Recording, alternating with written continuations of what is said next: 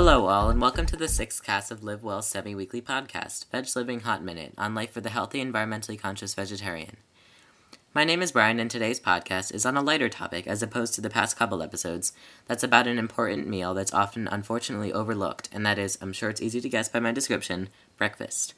Now, we've all heard that breakfast is the most important meal of the day, and there is no doubt that this is true. But what should a nutritious breakfast include?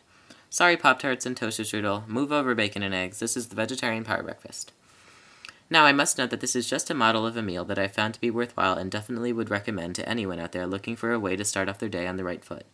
There are 5 main ingredients that I included in an everyday breakfast. Simple enough, right? Here they are. First one is cereal. Whether you like hot or cold cereal, you choose. However, try to pick something that is high in fiber, protein, and whole grains, and as low as possible in sugar, unhealthy fat, or unnecessary calories. 2 other things to keep in mind. Remember, serving size is important with any food, and especially with cereal, the nutrition labels can be deceiving. Also, don't be fooled with cereals that advertise to be super healthy because they've got tons of vitamins or whatever. Although this is a positive feature, these can be easily obtained elsewhere and should not take predominance over the good protein and fiber in a cereal. Secondly, a cereal's most trusty sidekick is some sort of milk product. Whether it be cow's milk, soy milk, rice milk, or whatever other milk you can find out there, this is a great source of refreshing calcium and protein. Another very enjoyable and important feature of a breakfast is a good serving of fruit. So much fiber, vitamins, minerals, and other nutrients. Don't forget a great taste, why not? Numbers 4 and 5 are beverages to accompany, of course in addition to some water or something.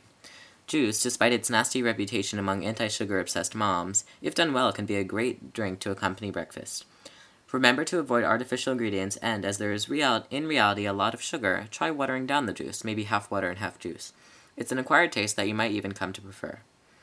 Lastly, you caffeine addicts out there will not want to repeal the morning's coffee or tea, and that's fine, but I will also encourage the use of non-caffeine hot drinks like these, as it will not have the negative side effects of caffeine.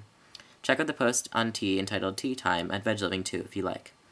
So that's my little overview of an awesome, healthy, easily prepared, affordable, and tasty breakfast.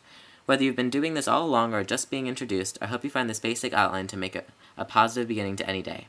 This cast has accompanied the post at Veg Living entitled Vegetarian Power Breakfast as well.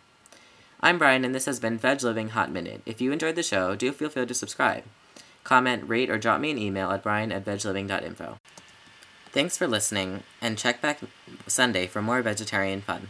Check out www.vegliving.info.